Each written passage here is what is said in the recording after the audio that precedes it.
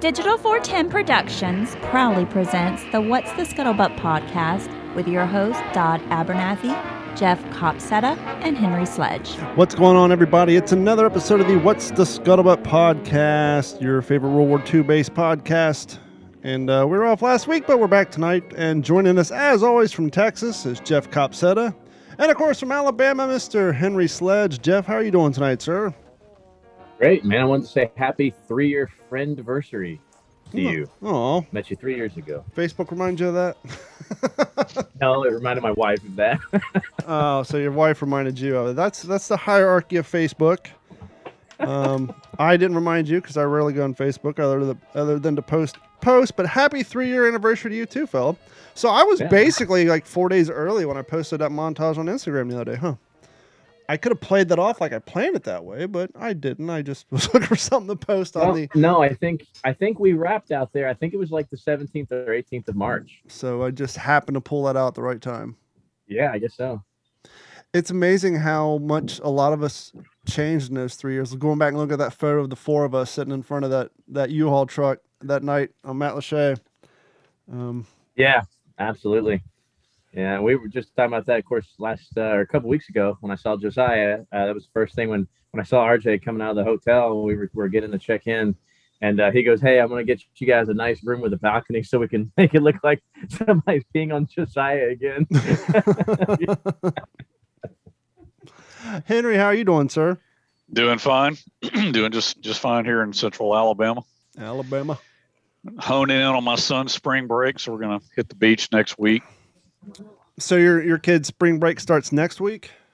Yes. My daughter's is this week, so our school district apparently is about a week ahead of yours. Friday was her first day, but the teachers had in-service day, and so today is the actual full-blown spring break.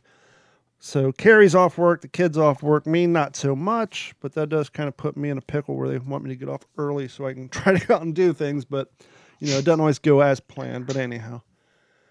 So Jeff, you had a pretty exciting weekend. You've been in the planning stages. You guys decided, hey, before this big event, let's just go ahead and remodel this joint. And so how did that all work out for you? It finally came together. Like I said, tomorrow, the students here go back to school. Today was like a teacher in service day, so I could catch up on grading and everything. So yeah, there wasn't a whole lot of break in my spring break.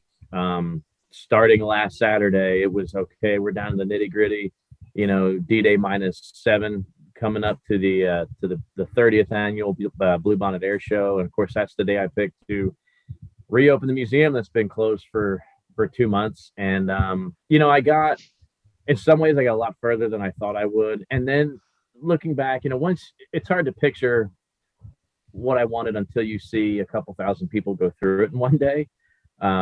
So I know what I need to change. I know what I need to freshen up. But man, it was awesome. So last year we broke our record in 29 years for attendance at 4,100 people. That's not a big venue at all, 4,000. But we're a small little air show, and I said it a few times in my presentations on Saturday, like, hey, thanks for coming to the biggest little air show in Texas, because we really do. We put on a great air show. And this year we really harped on some more ground acts, from our living history group here at Company B. So we had to do multiple ground acts, weapon demonstrations, things like that. I had a surprise tribute presentation at the end that I'll talk about here in a minute. And, we pushed out a lot more social media wise. In fact, the air show coordinator now has a TikTok account. Don, you'd appreciate that. Woo! Because I told him, he's like, man, we're pushing a lot on Facebook. And I was like, dude, that's great. Facebook's dead though. It's kind of, like if you're trying to attract kids and talk about the things that we're doing for kids different this year, Facebook's not the platform unless you're hoping that their grandparents will tell them when they're on their Facebook, Well, it's not only that, but not to get too mild down into the tech thing, but the reason Facebook is losing its ass and its stock is plummeting, about 7 months ago, Apple's phones actually made a huge change to their users' privacy, which is as far as what sort of information it allows third-party apps to track. And one of the things it did is it locked down a lot of the stuff that Facebook would use to track people's browsing habits so they can turn around and sell advertising revenue. And Google said, hey, that's a pretty good idea, except for we'll still allow our stuff to track it. And so basically Android, which is owned by Google, and Apple, they have both put in this new security kind of preventing our phones from spying on us so much. I mean, we've all been there where you'll be talking to your wife in your car about, hey, let's go get some pumpkin pie. And then you're on Facebook, the best place to buy pumpkin pie in Central Texas. Like, huh? Yep. And so they've cracked down on that. And it has had such a major impact on Facebook. I think I was reading this morning, over the weekends, their stocks have plummeted where like their employees are hauling ass going to other tech companies. So when I say Facebook's dead, I don't mean it only as in young kids aren't using it as much, which they're not, but as far as using it as a form of advertising, which we've taught in the past, not only now are they not getting the advertisement revenue they wanted, but now they're going to go as far as preventing people from, like us, having our content seen for free. They're going to start forcing, more and more pages like the What's the Scuttlebutt podcast and our quote unquote business pages. They're going to start forcing us more and more to try to pay for people to see our views. And so it's just dying on the vine. So it's probably a good thing they got a TikTok. Yeah. And, like I said, I run the little Instagram page as best I can to just kind of help get some more action out there. And of course, thankful that I get to talk about a lot on the podcast here because, there's a lot more people listening to this podcast than I realize. I'm starting to get a lot more followers from the UK and things like that, it's just really cool. It's cool how we're all connected. So last year, 4,100, this year, 5,660. We were just not prepared for a huge increase like that. I mean, we were hoping to break the record. We had kind of joked around, oh man, if we hit 5,000, that'd be great. And we went well over 5,000. By 2 p.m., Jeff was scrambling to get 3 more porta potties on site. We had plenty of those because we kind of learned that lesson from last year. We like quadrupled the amount of food vendors. We cut out the car show only because that's the only real estate we had to put a huge food court. But I did manage to, I got a buddy that brought his DeLorean. I brought my DeSoto out there. Just had a guy just happened to have a 67 Mustang on his trailer going somewhere. And he was like, hey, I thought y'all usually do a car show. Like, no, not this year, but what do you got? Okay, bring it in. And he was just, as pleased as could be to come park next to it and hang out for the day. And then I pulled some resources from some local military vehicle groups here, had about 12 vehicles that range from M151, M37s, all the way up to 5 tons. Had a Bosnian BOV, just all kinds of stuff like that. And we had, it was great. The biggest thing I was proud of though is have a contact with somebody that we've talked to quite a bit. We're going to get her on an episode one of these days, but she's one of the movers and shakers with Operation Meatball. Travels the world with these World War II vets as kind of their part of their entourage, and she's just been doing this as far as I know her whole adult life. So she's got some amazing stories. She's known hundreds of vets, and she's down in San Antonio, not too far away. So reached out to her, said, hey, if you could get me a couple guys that would like to come out. And she told me the morning of, she goes, I'm just laughing at how this is snowballing. She said, I think I've got like 10 World War II veterans that are coming on this bus with us. Nice. Wow, that's fantastic. Yeah. And I think we had 2 others that were fairly local as well. And one out of Houston. So it was incredible. And I'll show you, my son had a great idea to have his liner signed by all the World War II vets that he met there that day. And then, and it's a good liner there. Nice. Now you're looking. No, I was looking to see if you were lucky enough to have a silver Sharpie, but black works as well. Yeah, it is. It is what it is. Yeah. But no, it's still a great idea. Yeah, it was great. And then one of his other buddies that was dressed had the inside of his steel pot signed by the same guys as they were talking to him. So it was really great. And the last tribute we did, like I said, I kind of held off to the end. but harp a lot on the Greatest Generation. And we had General Patton out there talking, and we demoed a couple World War II weapons. And Denny Nail was out there. What's that? Your buddy Denny Nail. Denny Hare, yeah. Denny Hare, sorry. Yeah. Denny Hare. Yeah. Okay. He came out and handed him the mic for 5 or 6 minutes to let him get everybody pumped up. Came out with the command car and the siren, and all that jazz, and Cool. had our Dillard sisters singing. So it was great. But at the end, like I said, I wanted to do kind of a one final send off before the A-10s came over and blew everything up. I said, we've been talking a lot about the Greatest Generation, but there was another generation that came after, and another generation of fighting men that had to answer the call, go to a faraway land, fight, bleed, and die. So I said, if you're a Vietnam vet or a Vietnam era vet, or if you know a Vietnam vet, this is for you. And turned around and had a buddy behind me with his Vietnam era flamethrower, just painting the sky with that thing, right there in front of everybody. And, you could see the emotions running pretty deep. You could see all the Vietnam vets there, and just did a big send off to all those guys. And we had a couple guys there in Vietnam era uniforms, my son included. He looked like he just came off the set of Platoon, except he had my big yellow first cab patch on his first patterns there. But it was the best air show I've ever been to, because I got to be an integral part of it and also enjoy it. I've worked a lot of air shows lately. I don't, you don't get to like hang out, or I don't. When you go to an air show, I'm a big part of it. But I've never been that big a part of an air show and then still get to go walk over and hang out with my wife and hang out with the kids for a little bit, or talk to some of these World War II vets, shake their hands, tell me that for them that this was the best air show they'd ever been to. Nice. One of them was saying, man, this is just great. I couldn't imagine it any better. I'm shaking his hand, and there's a Marine Corps PBJ, B-25 banking like this for a photo pass right behind us. I was about to ask you, what sort of air demonstrations did you guys have over there? Yeah, so we actually started it off with that MiG-17, all but knocking everybody's socks off, coming in at like 600 miles an hour with afterburner on. I mean, it was insanity. That was kind of the first aircraft that ooh and ahhed. But I don't think people realize how loud jets are when they're flying that low.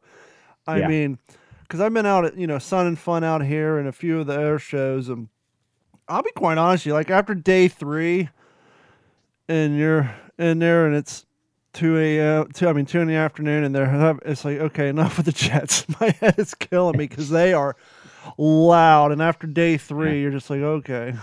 No, yeah, we started off with it, and then we ended with the A-10s, but everything else was a prop job in between. The C-47, that's all brother, was there. Nice. In fact, they had the jumpers come out of that with a big American flag coming down with an SNJ blowing smoke oil in circles around the jumper with the American flag while the Dillard girls are singing the anthem. So like couldn't be any cooler than that. I was going to say, I don't care how many times you've seen it. There's nothing cooler than seeing a stick of 12 coming out of the back of one of those planes. It's just so damn cool. Yeah, it was every bit of it. May have been bigger than that. It was a good size flag, but had some SNJ T6 type stuff. Had a C-45, BT-13, and then like I said, then the A-10s come in and do their thing where they look like they just hit the air brakes and then take off, and then pyro goes off everywhere. And then they do the honor flight where you see an A-10 banking with a bright shiny P-51 coming by everybody. That was kind of how the air show ended. Hey, I saw a picture. Was the PBJ black? It's a real dark blue. Dark blue. Okay. Yeah. Where's that thing out of, man? That's awesome. They had a PBJ there. Georgetown. About 30 minutes east of here. Yeah. Okay. Yeah, they're really cool. And so when she goes up, they do a Doolittle tribute.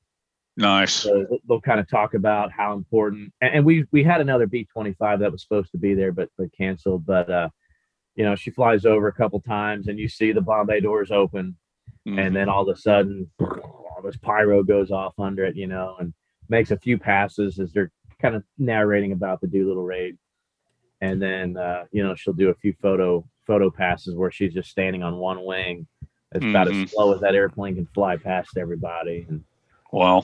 No, yeah, it was awesome. Not to get too behind the scenes, but it's not very often that people have the opportunity to talk to somebody who organizes air shows. When it comes to those pyrotechnics, does each playing group, quote unquote, have their own guy, or do you guys hire in somebody and they say, here's what we want to demonstrate? And how does that logistics actually work out? Yeah. So, and I mean, obviously I couldn't speak for every air show. Yeah. But I have worked this one and then the one up in Dallas, the big one, Wings Over Dallas air show. And as far as I know, it's the same group of guys. They call themselves the Blasters. And they just do a tremendous job. I don't know. There could be air acts that maybe contract their own. Yeah. That would be news to me because it's everything from the CAF aircraft that we're using that they're using the pyro for, like Devil Dog, the PBJ, and then the A-10s come in and same thing. Then they're the Air Force demo team, but it's the Blasters that are blowing everything up. So the logistics is these guys just really know their job really well. They know their box. The pilot briefing is a very intense briefing the morning of, where everybody knows where the crowd line is, the max elevation, and all the different areas that they have even parallel to the runway in the event that they have an issue and they have to put down somewhere. We've got some pretty large lakes around us too. If that had to happen to actually try to make a water landing, if that needed to be done. And then flip side of that, if we did have an issue where we catch stuff on fire, which happens probably every single time. I mean, we put in black, we do a prescribed burn the day before, try to burn out all that dead grass, that dry stuff, but it happens, spot fires happen. And, we've got helos that can come in and dump out of one of the lakes and just, if they had to. So yeah, that's pretty much the logistics of it, pretty cut and dry. They're just guys that really know their thing, and it's blasting caps, det cord, and diesel fuel. Yeah, I was gonna say that's what you need for that black smoke, is a lot of diesel fuel. Yep. Are you doing like the whole air show announcer thing too, or is there somebody who does that? No, we have a contracted announcer that I work very closely with. He does the majority of the air show narration of all the air acts. But then him and I, of course, so I did like 4 different presentations. So he brings me out pre-show to kind of introduce myself, talk about the museum, pump the crowd up for what they're going to see. He kind of runs that as a commercial throughout the air show. And then, like I said, brings me back on. So we just kind of, and then there was one time where we kind of did a little bit of a back and forth. Hey Jeff, tell you open the museum today. What's some of the things that people could see there? What's your favorite artifact? What should they look for? Stuff like that. Just a little bit of narration, just to kind of you can't just have an airplane land and or take off and then land and then another one's right behind it. Like you've got some fillers in there, and that's usually where my ground acts come in. But sometimes you got to stretch, or sometimes you got to condense. And that's the hardest thing from my perspective. When you're running a ground demonstration team at an air show, you can't say, okay, guys, here's the run of show. I need you, we're going to rally up at 10:40, 12:45, and 13:50. That's when we need to meet up, because everything is a sequence. The aircraft don't really have a hard time, because I know right after the first couple acts, we were about 6 minutes ahead of schedule, and you're going to kind of keep that pace unless somebody goes long. So you need to be able to it doesn't matter what the time says. If you follow this act and you see that act in the air, I better rally the troops and get weapons ready and get ready to grab a microphone and roll right through as if nothing ever happened. So, yeah. And I think that's a great example of things we've talked about in the past here when it comes to living history events and public reenactments.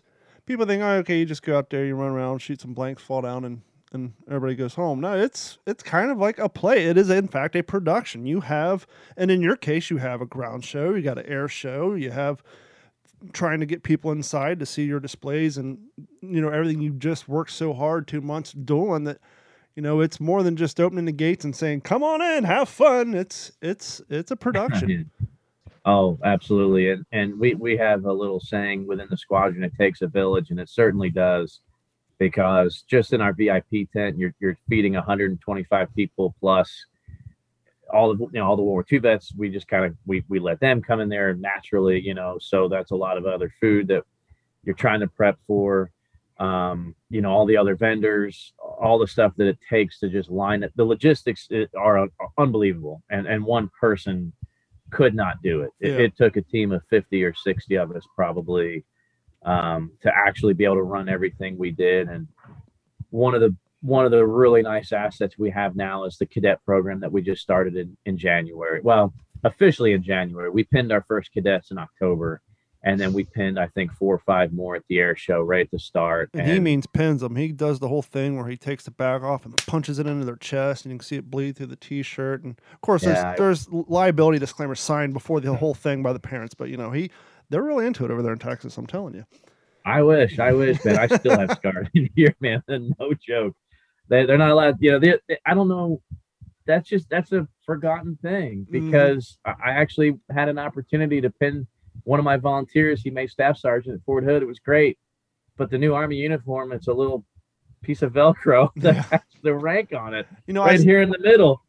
And attention to orders. He's at attention and everything, and I'm handed the little patch, and I just look at him in the eye, and I'm just holding, because he knows exactly what I'm thinking. Like, dude, this ain't nothing like how it used to be. Yeah, you feel like you're putting a gold sticker, a gold star. There you go. Exactly. I saw this great TikTok video this morning. It was a side-by-side comparison of the first day of Marine Corps boot camp versus first day of the new, nicer Army boot camp.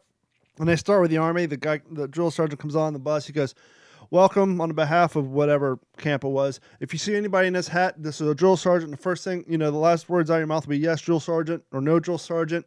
Okay, when I say get off the bus, the women, just nice, just like I'm telling you, I want the ladies to get off. They're going to go on the vertical lines on the left. The men, you guys want to go in the vertical lines right. Paperwork's going to be in the left hand. Okay, you got 2 minutes to get off the bus. Cuts the Marine Corps. The bus is loaded. Kids are sitting in the aisle. They're on. The drill instructor goes off. He goes, "Welcome to Parris Island. Get the fuck off my bus." God, and it was completely like, holy hell. It was like, It was complete transition. And it was like, yep, there's a big difference between the newer modern Army boot camp versus the Marine Corps. It was hilarious. Yeah, they called that the shark attack, man, because that's when you don't exactly know who your drills are at that point. You just know that you don't want maybe that guy or that big dude over there. You don't want them to be your drills. And usually they typically are, but I thank goodness every day, looking back at the time that I served, that I got to experience that, because what an incredible transition it's been in such a short amount of time. And you'd think, okay, over 20 years everything changes. Like, okay, I'm sure the guys in the 60s and 70s, like, oh man, those guys had it easy, blah blah. But I've never met, even non-vets have told me, I've sat at luncheons before, unit reunions. They're like, "I don't know how y'all did over there in Baghdad." These are guys that hung out in the jungles of Nam for 3 years. There's this commonality all the way through until about maybe 10 years ago, 5 years ago. I don't know what the transition was, but then and I have nothing in common with any of these guys that are serving today. It's so foreign. We didn't talk about so much on this podcast, but there was 2 weeks ago, there was an article came out. I forget where it was published. I saw it through third party, but basically one of the commanders who heads up boot camp, I don't know if it's the Marine Corps or the Army. For sake of conversation, we'll say Army. And they're saying the problem they're having is not so much motivation, it's the physicality. These young kids, because they're not allowed playing tackle football in school. Most of them, they don't go outside and climb trees like we used to. They're not falling down off their bikes as much as we used to. They're physically seeing that their bones are weaker than previous generations, where in following boot camp arenas where they would have the occasional... They're doing this. Yeah. Yeah, well... Don, I've heard that. Yeah. I've actually heard that, man. Yeah, there's areas of boot camps where in Jeff's generation they would maybe twist an ankle or sprain a leg. They're literally seeing broken bones in areas in the same exact regiment where they may have had 2 broken bones per season, and now they're having 8 or 9. Like, their bones are physically not as dense and not as durable because they didn't have the time between, kindergarten and high school where they're breaking bones riding bikes or playing football and all that. Their bone and there's density. probably a lack of physical fitness too. Yeah. Can't do as many push-ups and all because they're just not as physically active. Yep. Yeah, and in all fairness, because I'm sure there's some younger cats listening to our podcast right now that probably shut it off. Like, screw you guys, Nah. Yeah, I get it. In their defense, let me tell you, I did join a peacetime army. Yeah. I didn't have to be there. And what I mean by that is they didn't need me to be there. So the graduation rate was not high on purpose because we don't need you. Yeah. You got to earn it, That's a good point. I will say that. I mean, I know the cycle before me started the platoon before me in the cycle that I was in started with 56. They graduated 17. We started in my platoon the following cycle, my cycle, we had 63, graduated 36. And then September 11th happened and you graduated 100%. Yeah. I mean, they needed boots on the ground. You push them through. It's somebody else's, it's somebody else's problem. And the transition happened, like I said, my basic training was 17 weeks long. It was from June to October. So put September 11th in there, wherever that was, week 8 or 9 or 10, whatever it was. Then we had a big squadron formation, right after that was like, and our squadron commander came out there, Lieutenant Colonel Honore. I'll never forget. He said, you don't beat them, don't starve them, don't touch them. You train them and you graduate them. And that started a whole different army because I had a whole new set of drills come in. I think I told you guys the story. They were all either fired or ended up in Leavenworth because of what they did. Whole new set of drills. And, they didn't touch us. We got 3 meals a day. Everything was great. And we went to war. So we've been at war ever since in some capacity. So I think now that's why you're seeing kind of this citizen army that we experienced. This is the army of like 1978. Okay. Mm-hmm. They don't need you. Nobody wants to be here now. So the only way they're going to keep you in is like, yeah, you're a girl. You want to have a ponytail and paint your nails and lipstick. No problem. So that's the army we're seeing. It's that peacetime post-war. Everybody's burned out. The gritty soldiers are gone. Or they're like crusty old E9s, and you've got these young NCOs coming up through the ranks. You've got young officers. You've got company commanders that have probably never seen a day in combat, and they're fielding a company of Joes that, they're clueless at this point. And it's not. I'm not bashing today's army. I don't. Want anybody to think that. Neither am I. But what I was going to say is, I think it's going to be interesting to see how that changes in probably 4 to 5 years from now, because I just started noticing. Now, it may be the fact that I just changed my membership from Planet Fitness, which I kind of consider cardio gym, to Crunch Fitness, which is more, muscle building and all that. But I was talking on What's in Your Head last week. I have seen, and it brings a smile on my face, to be honest with you, I have seen a staggering number, and I think it's a lot of these high school kids who, have heard so much bad mouthing about the generation before them, their brothers and sisters. I am seeing an inordinate amount of young cats, not even cats, but the girls. I mean, these girls are doing the squats, they're doing all like they look like CrossFit chicks, but they're like high school girls. And so there is a whole generation of young cats and girls who are just hitting that gym, and they're just in there every night. And so it'll be interesting to see, because everything ebbs and flows, right? The greatest generation, their kids were the hippies, and then the hippies' kids were the yuppies in the 80s, and then, my generation in the 90s with the grunge, and then things, every generation kind of rebels against the generation before them. And so it'll be interesting to see as this younger crew come through who are now getting tired of hearing about, fat Americans and this and that and everybody being lazy. It seems like more and more, and you see it on Instagram too, there's, especially amongst the women, a lot more of them are getting into the fitness stuff and just blowing it out. So it'll be interesting to see how that changes in another 5 years when that generation comes through. I thought the same thing, because I look at kids like my son and his two best friends that One of them was out there in a Wehrmacht uniform, and one of them was out there in a 5th Ranger Bat World War II uniform. Yeah, these are 15, 16, 17-year-old kids that are absolutely rebelling from that stereotypical kid today that just wants to play video games, never had to work for nothing. I know Henry's son isn't like that. You know, I know my son isn't like that. Sounded my daughter. No, my daughter is. We've been having major problems. No, literally, like, we actually went on her Xbox the other day. Said, ask your friends if they would rather sit here or go out kayak fishing. She wanted to go fishing. We had to put screen time on her Xbox because, like, on spring break, she's like, it'll be noon. And she'll Don, how old is your daughter? She's 14. It'll be noon on Saturday, and she'll already have 11 hours on the Xbox. If I can jump in with just a little bit of perspective here, yeah, go ahead. Kind of, you know, my son's 13, so he's a little younger than your son's, Jeff. But I am super proud of the kid because he's now. We at one time when he was 8, 9, 10, we would have to limit his screen time. Now the kid's racing mountain bikes. Mm-hmm. He's doing morning football workouts to play football next year. And he just started playing Joy League baseball. And I say Joy League because it's real laid back. He's not, you know, he played hockey back when most of his friends were playing baseball. So, but he doesn't play ice hockey anymore. But I really, my wife and I talk about it. Huh? Said, speaking of dense bones, he grew up playing hockey.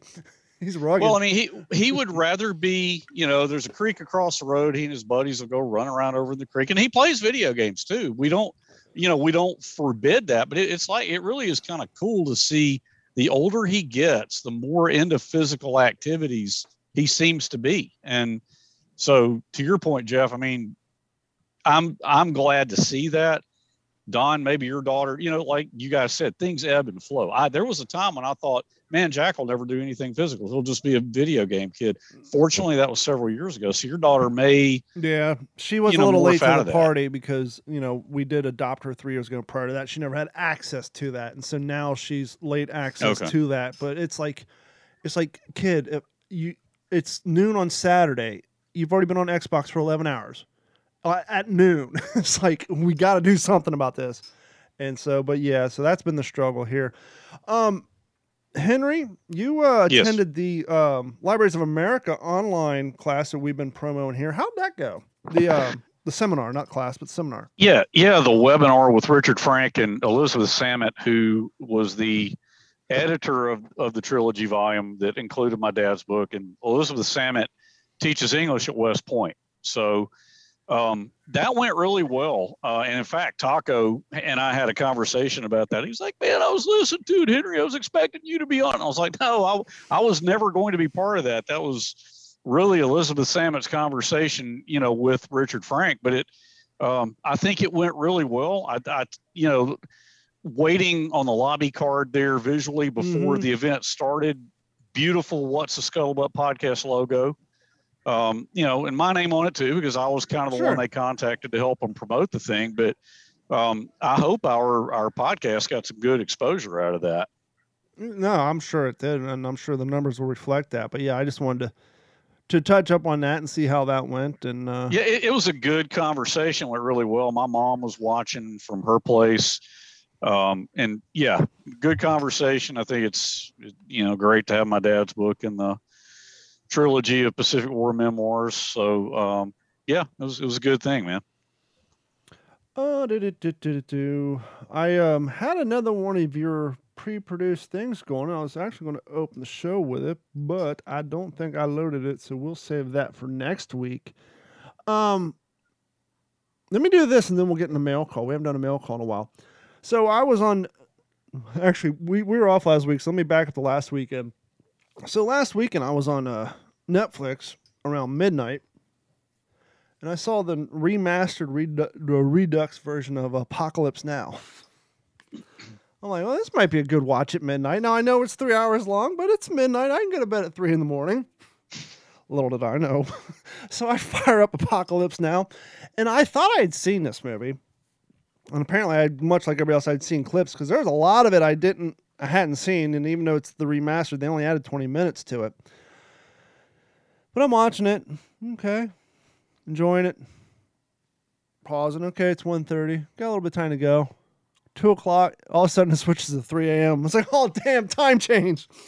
I'm going to have to finish watching this movie in the morning. I don't want to be up watching Apocalypse Now till 3:30 or 4:30 in the morning. But if you guys haven't seen, I know it's not World War II, but if you guys haven't seen that in a while or haven't seen it at all, it's an interesting take, and it blows your mind to how much Charlie Sheen looks like his dad, because when Martin was his age, he looked just, Charlie looks just like his dad did when he was that age.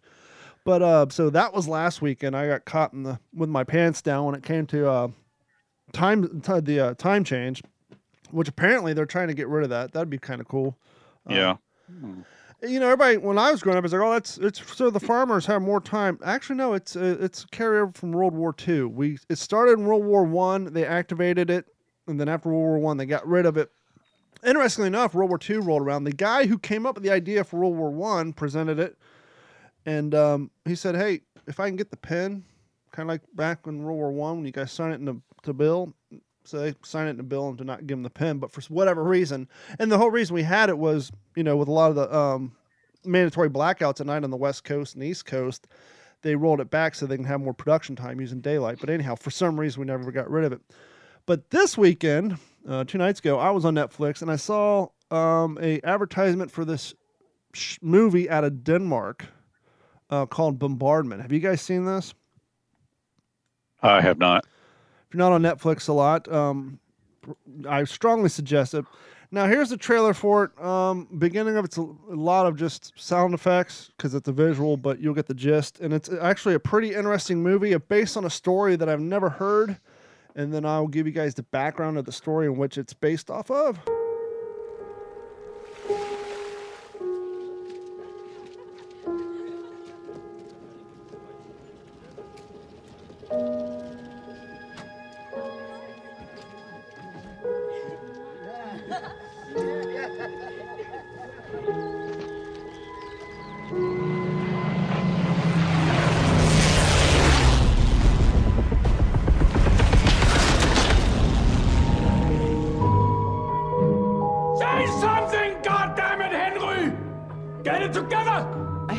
In Copenhagen, there isn't much sky there, and it's mainly the sky he's afraid of. Is it because you saw the dead people in the burning car?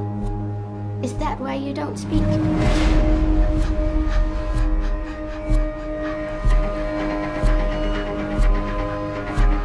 I'm searching for God. Teresa, God is everywhere. But he can't be with everything that's happening. The Gestapo is dangerously close to eradicating the Danish resistance. We know you're a leading figure. Where are we? We're in the shell house. We're the human shield. This mission is perhaps our riskiest mission yet.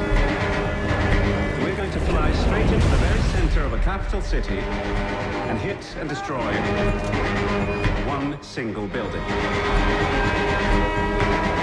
The target is the Gestapo headquarters in the center of Copenhagen.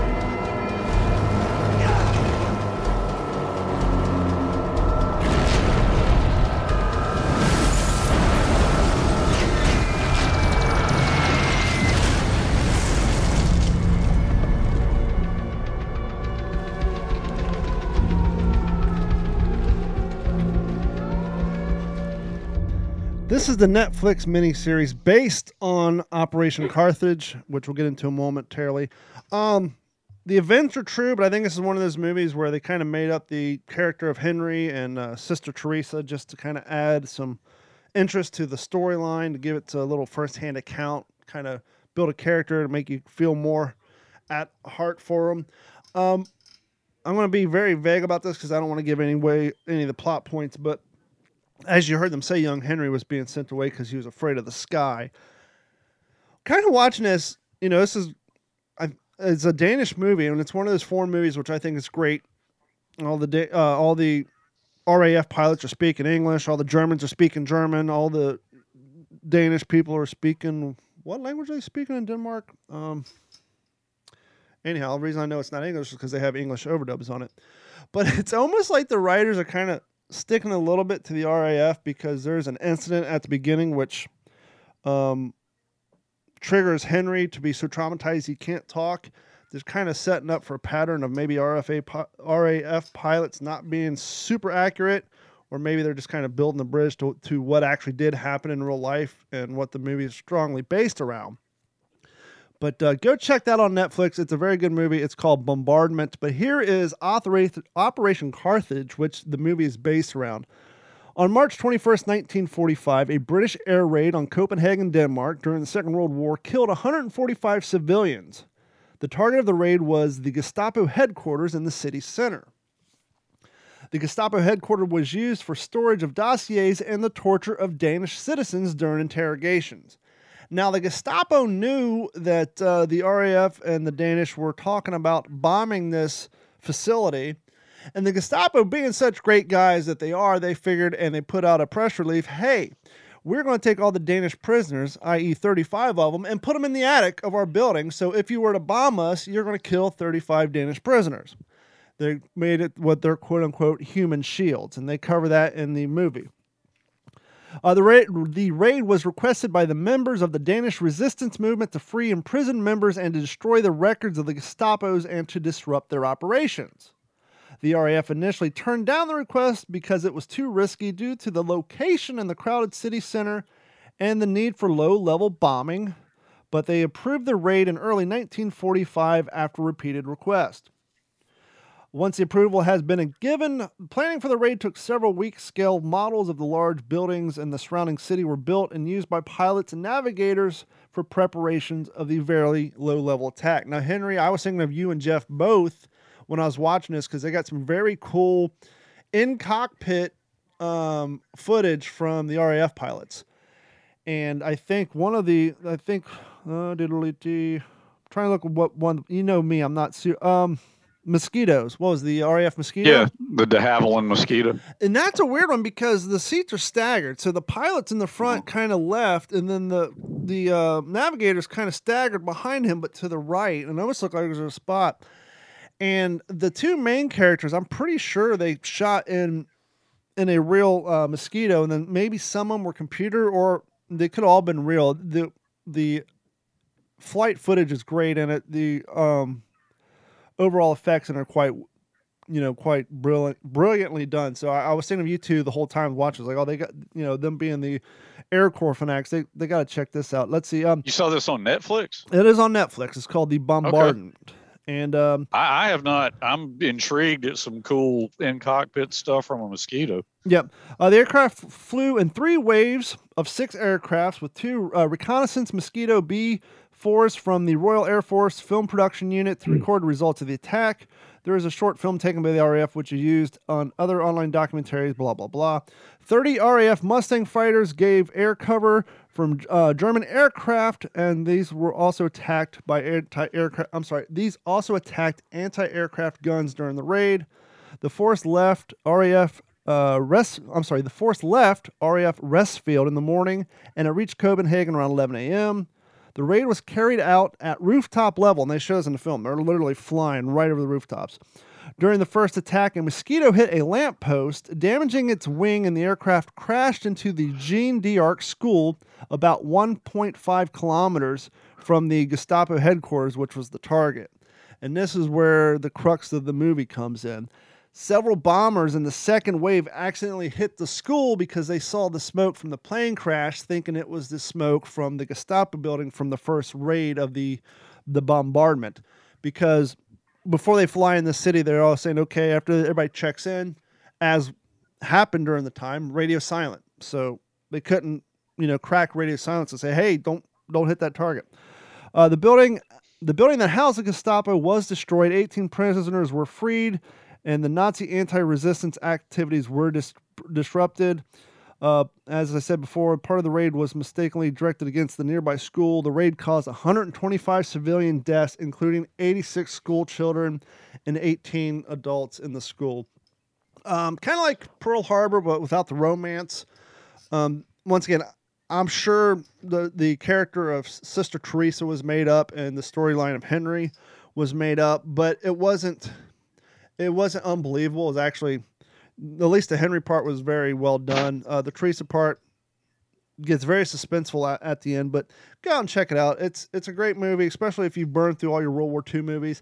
And it's always nice to see a World War II movie done in an area which we would all consider foreign land, not American production, not even, it's nice to see other countries' version of Hollywood in their aspect and how they do World War II films. So once again, it is on Netflix. It is called The Bombardment. You'll know it because the screen capture shows two kids completely covered in debris dust, very reminiscent of 9/11. So you'll know the icon when you see it. And, okay. And so check that out. And one more thing, here's kind of a cool update. When it comes to World War II news, it's usually, old school stuff, but every once in a while, a modern day piece of news comes out, and this came out back on February 13th. A San Diego sailor killed at Pearl Harbor has been finally identified. U.S. Navy sailor killed in Japanese attack on Pearl Harbor has been identified after 80 years thanks to the advanced DNA and forensic analysis, military officials said. The Department of Defense announced on Thursday that the remains of Navy storekeeper First Class Harry E. Walker was identified last spring. San Diego reporter, the San Diego Tribune reported, Walker, a San Diego native, will be buried in California next month. The 36-year-old was assigned to the USS Oklahoma when he died on December 7th, 1941. Aerial attacks on USS Naval Base in Hawaii. More than 400 of the battleship's crew were killed. It took several years to recover and bury the remains. Military identified 35 of them in 1947, but new forensics technology became available in 2015, and other remains have been tested. In total, more than 2,300 U.S. troops stationed at Pearl Harbor lost their lives during the attack, which led to the United States' entry into World War II. But finally, after 80-some-odd years, it's nice that his family can at least get closure. Yeah. And, have a funeral and, a headstone to go to and a place to remember their lost family member. That's an interesting piece of news. And interesting, thanks to this listener. We got a mailbag, and if you guys want to email us, reach out to us, email us at mailcall@wtsp worldwar2.com, or as this gentleman did, info@d-410.com. That is info@d-410.com. Subject is World War II Japanese flag. This is one of those new listeners that Henry was talking about, not this particular person, but he was telling me he knows some new listeners who are actually going back and listening to our entire archive. And apparently this gentleman did too, because a while back, I think, Henry, you were talking about a Japanese flag, or maybe I was talking about the Japanese flag that I forgot I had purchased on eBay. And then one day I was like, oh, there's a Japanese flag in here. And I was talking about how the eBay person, father, brought it back because they were stationed in Japan after the war. But anyhow, so this person was listening to that episode. Guys, I recently discovered your podcast, and I have been listening to them pretty much every day. I'm a World War II and general history buff, so your content really appeals to me. I'm listening to episode 90, and one of you mentioned you had a Japanese flag from World War II. My dad was a World War II vet as well, and so were several of my uncles. To cut to the chase, we had some World War II souvenirs in our home, one of which was a World War II Japanese flag. I played with this flag when I was a kid in the 60s, and somehow it survived my countless ballets. I never really knew how it came to be in our household. By the time I found it again, my dad and my uncles had been all deceased. I started to research these flags, and a link popped up on my Facebook page for the Odin Society. They do research on these flags, and they try to find the surviving families so they can be reunited with them. I'm assuming he's talking about the flags that have the Japanese writings of all the members of their battalions. I contacted them and eventually sent the flag in to them to see if they could identify and return it to any of the surviving family members. They were able to translate the writing, and I found the soldiers' names and where they had been killed. Here is a brief excerpt of what they found, and he basically lists the soldiers' names, which I'm not going to even try to read. Needless to say, I'm very pleased with the outcome. Had it been the other way around, I can only imagine my feelings having an item like this returned to me and my family after all these years. Anyway, I'm not saying one way or the other what you should do. I just thought I'd let you guys know where you or your listeners can find information if any of you guys have Japanese flags with Japanese writing on it. To which I replied back to him, as I just stated, my flag in particular was a bring home flag from the person on eBay, there's no writing on it. Her father had just been stationed over there and bought a flag at a store and brought it home. And I explained to them that your flag was brought home by your father. But I told them I'd read the story so that if anybody listening has a Japanese flag with writing on it, to go check out the Odin Society, and they can help you identify the names on the flags. And if you're interested, potentially help you return it to the survivors of a family member listed on that flag. You guys got anything else you want to add before we wrap up this episode? Yeah, I mean, if you're talking about, hey, what do we want to mention or plug? Sure. Is that or anything? I mean, yeah. Well, I'm about within 100 pages of finishing up Tower of Skulls, Richard Frank's book on the Asian Pacific War, 1937 to 1942. That's been really, really good book. Not a quick read. Not a quick read at all. So I think my next, well, I've got a couple ideas on what I'm going to read next. What are you thinking?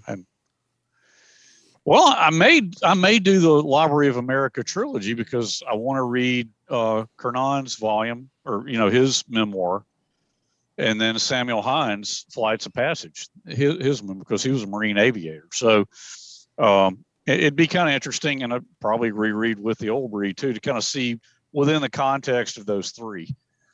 It'll be kind of good to get that perspective. Yeah, I think I was telling you the other day, I think after I'm finally getting wrapped up on this Peleliu book, and I think primarily just to go into it again and maybe to help provide some content for the podcast, I'm going to probably go back into the books that I bought, that I started and never finished, on the Merrill Marauders, just because, we've talked about the Edson Raiders here, and the Merrill Marauders, right. The whole concept of that came out of the same meeting that generated the Raiders. But so I'm thinking I'm probably going to dig into those books again, and just to provide some content and some fresh ideas here. How about you, Jeff? What have you been reading? So the last episode we did, I was reading Bomber Boys, which I'd finished up, that was really great. That was just for kind of like an amateur author, I guess, to be able to put together those five stories so well was just really cool. So I switched over. This is the next one, Hell's Angels. This is by Jay Stout, who happens to be he was an Air Force fighter pilot himself. I want to say he was a fighter pilot, Desert Storm era, I want to say, in the 90s. But really good history of the 303rd Bomb Group.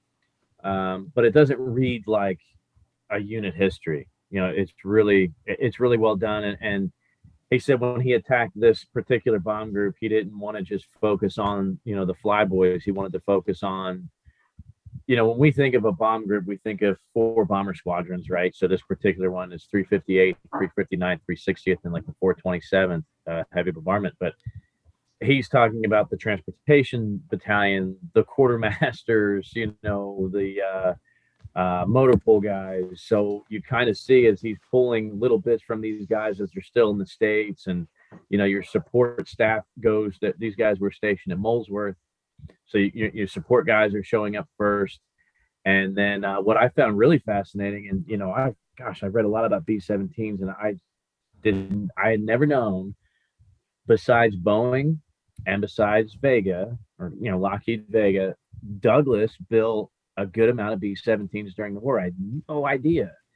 And of course, the memorable thing about it is that one of the particular guys he's talking about, he didn't want a Douglas built B-17.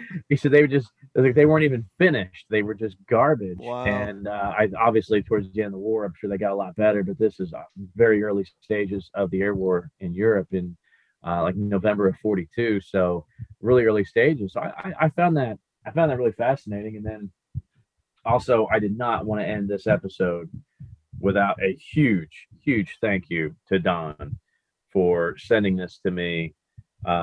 If you can see it, greetings from England. Oh, that's nice. Beautifully stitched, Take a high def photo of that so we can put it on the website. I totally will, man. And I wanted to take a picture of this when I was in my 8th Air Force Pinks and Greens at the air show, and I had it on display in that shadow box with all the other little personal effects, and it got a lot of attention, of course, from the gals. So yeah, I really appreciate it. It was a weird color. It's for those of you at home and listening, it's a lavender handkerchief with white edging, almost like you would see on a lamp doily. Yeah.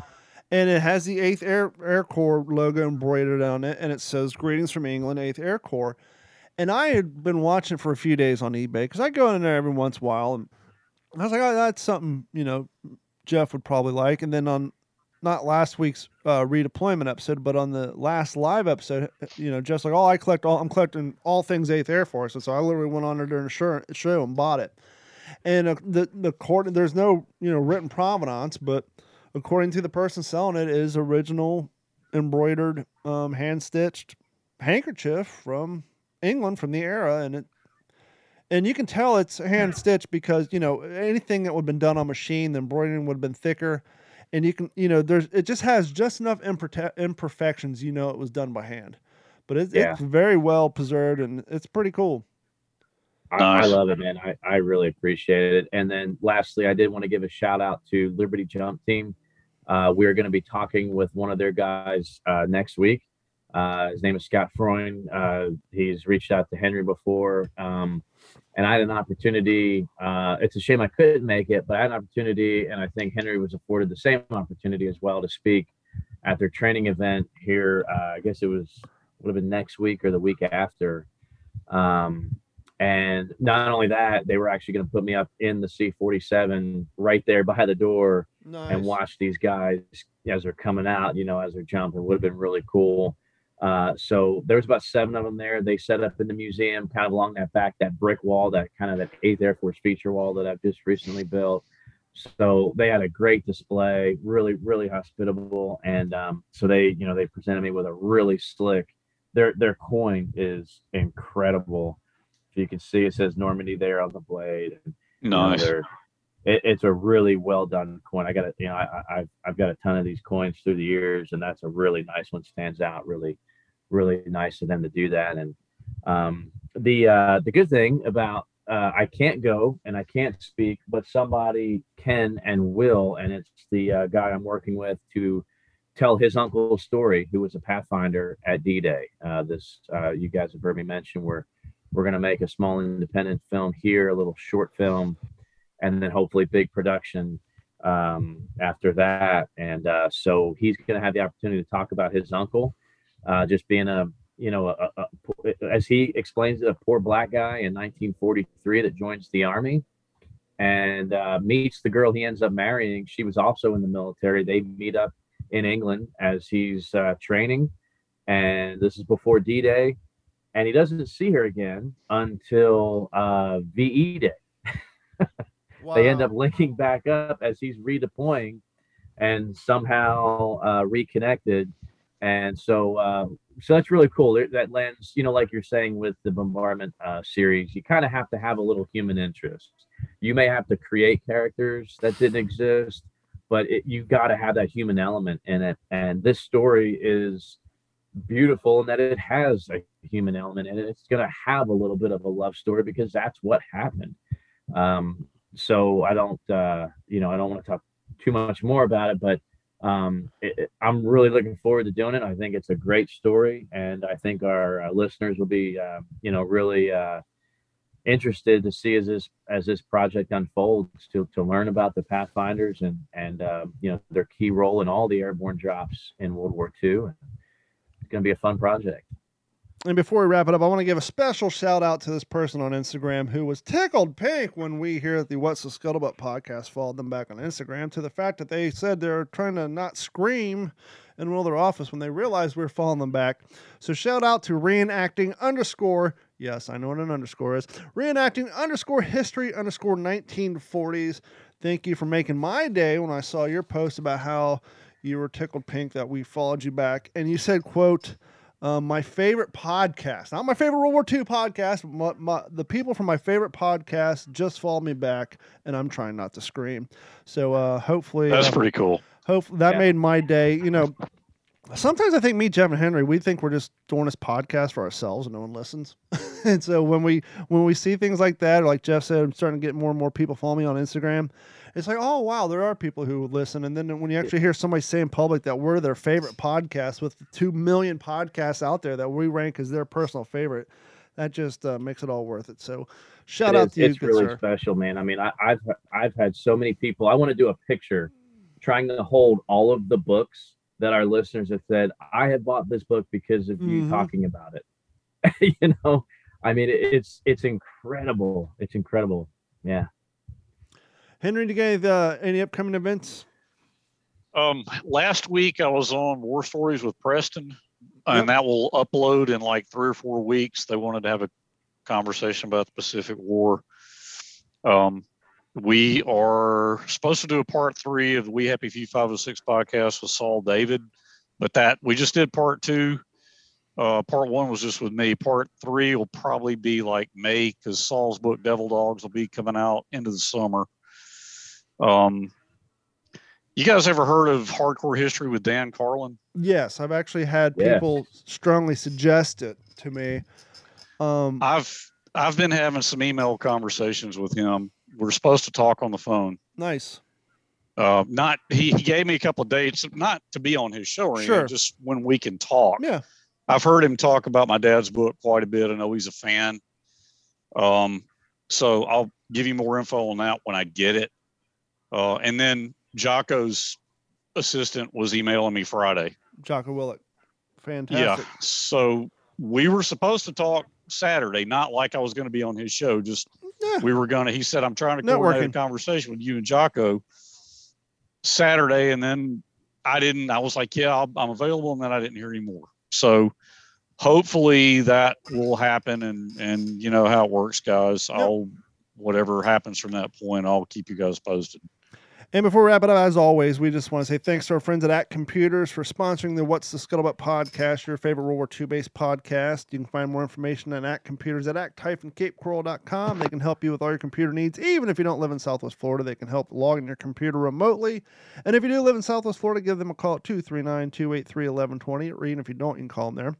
And they can help you with computer repair, networking, video cameras, pretty much anything tech related, they can help you. Give them a call at 239-283-1120.